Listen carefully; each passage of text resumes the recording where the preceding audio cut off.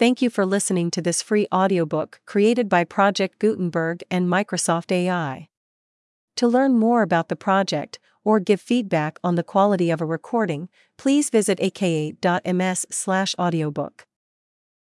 A Calendar of Sonnets.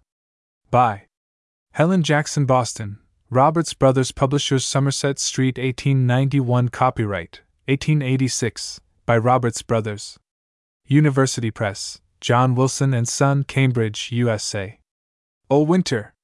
Frozen pulse and heart of fire, what loss is theirs who from thy kingdom turn dismayed, and think thy snow a sculptured urn of death?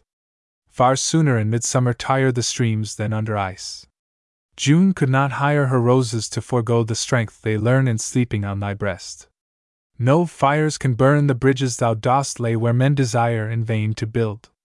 O heart, when love's sun goes to northward, and the sounds of singing cease, keep warm by inner fires, and rest in peace. Sleep on content, as sleeps the patient rose. Walk boldly on the white untrodden snows, the winter is the winter's own release. Still lie the sheltering snows, undimmed and white, and reigns the winter's pregnant silence still, no sign of spring, save that the catkins fill, and willow stems grow daily red and bright. These are the days when ancients held a rite of expiation for the old year's ill, and prayer to purify the new year's will. Fit days, ere yet the spring rains blur the sight, ere yet the bounding blood grows hot with haste, and dreaming thoughts grow heavy with greed the ardent summer's joy to have and taste. Fit days, to give to last year's losses heed, to reckon clear the new life's sterner need. Fit days, for feast of expiation placed. Month which the warring ancients strangely styled the month of war, as if in their fierce ways were any month of peace. In thy rough days I find no war in nature, though the wild winds clash and clang, and broken boughs are piled at feet of writhing trees. The violets raise their heads without affright, without amaze, and sleep through all the din, as sleeps a child. And he who watches well may well discern sweet expectation in each living thing.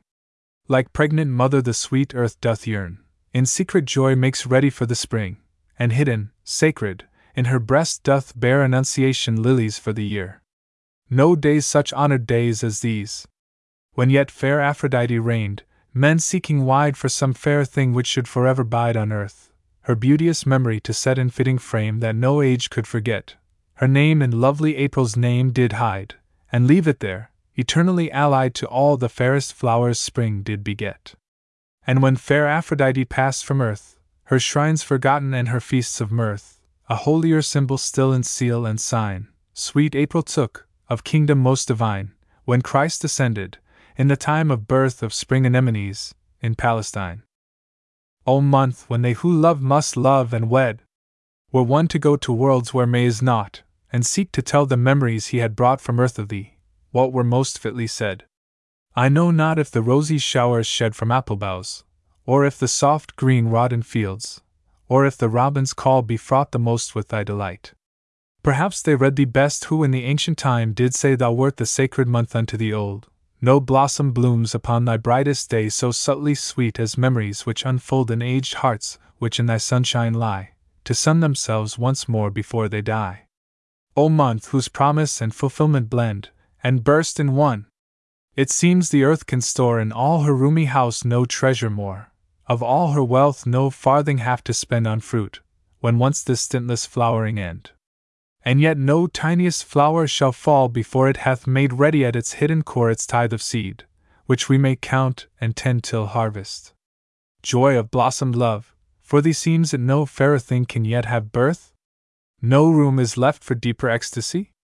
Watch well if seeds grow strong, to scatter free germs for thy future summers on the earth. A joy which is but joy soon comes to dearth. Some flowers are withered and some joys have died. The garden reeks with an East Indian scent from beds where gillyflowers stand weak and spent. The white heat pales the skies from side to side, but in still lakes and rivers, cool, content, like starry blooms on a new firmament, white lilies float and regally abide.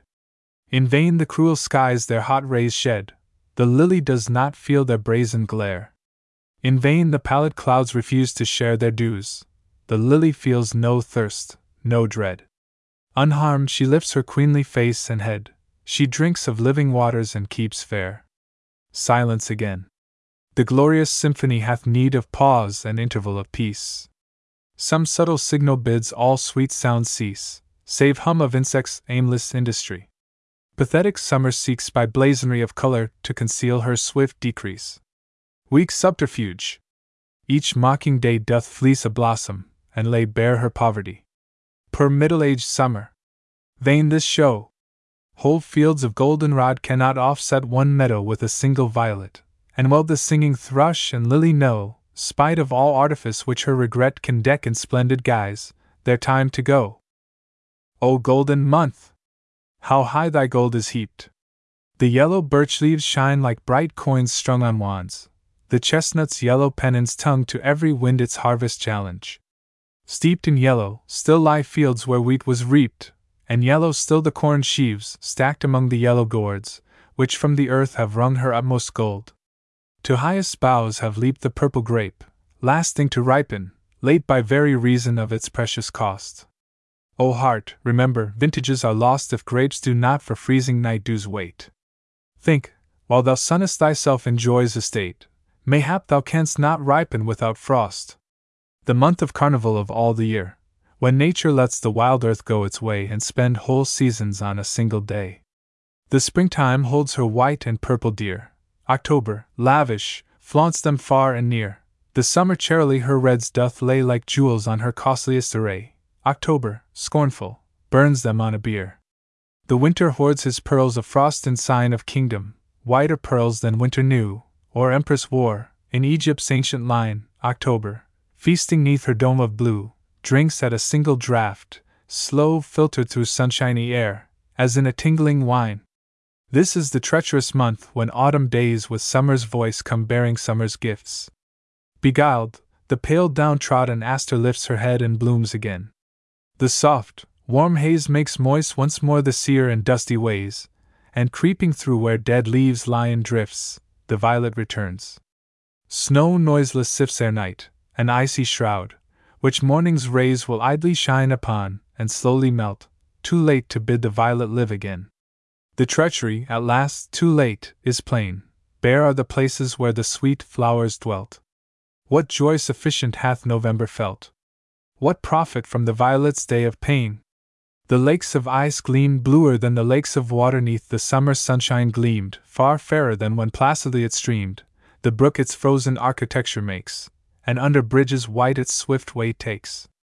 Snow comes and goes as messenger who dreamed might linger on the road, or one who deemed his message hostile gently for their sakes who listen might reveal it by degrees. We gird against the cold of winter wind our loins now with mighty bands of sleep, and longest, darkest nights take rest and ease, and every shortening day, as shadows creep o'er the brief noontide, fresh surprises find.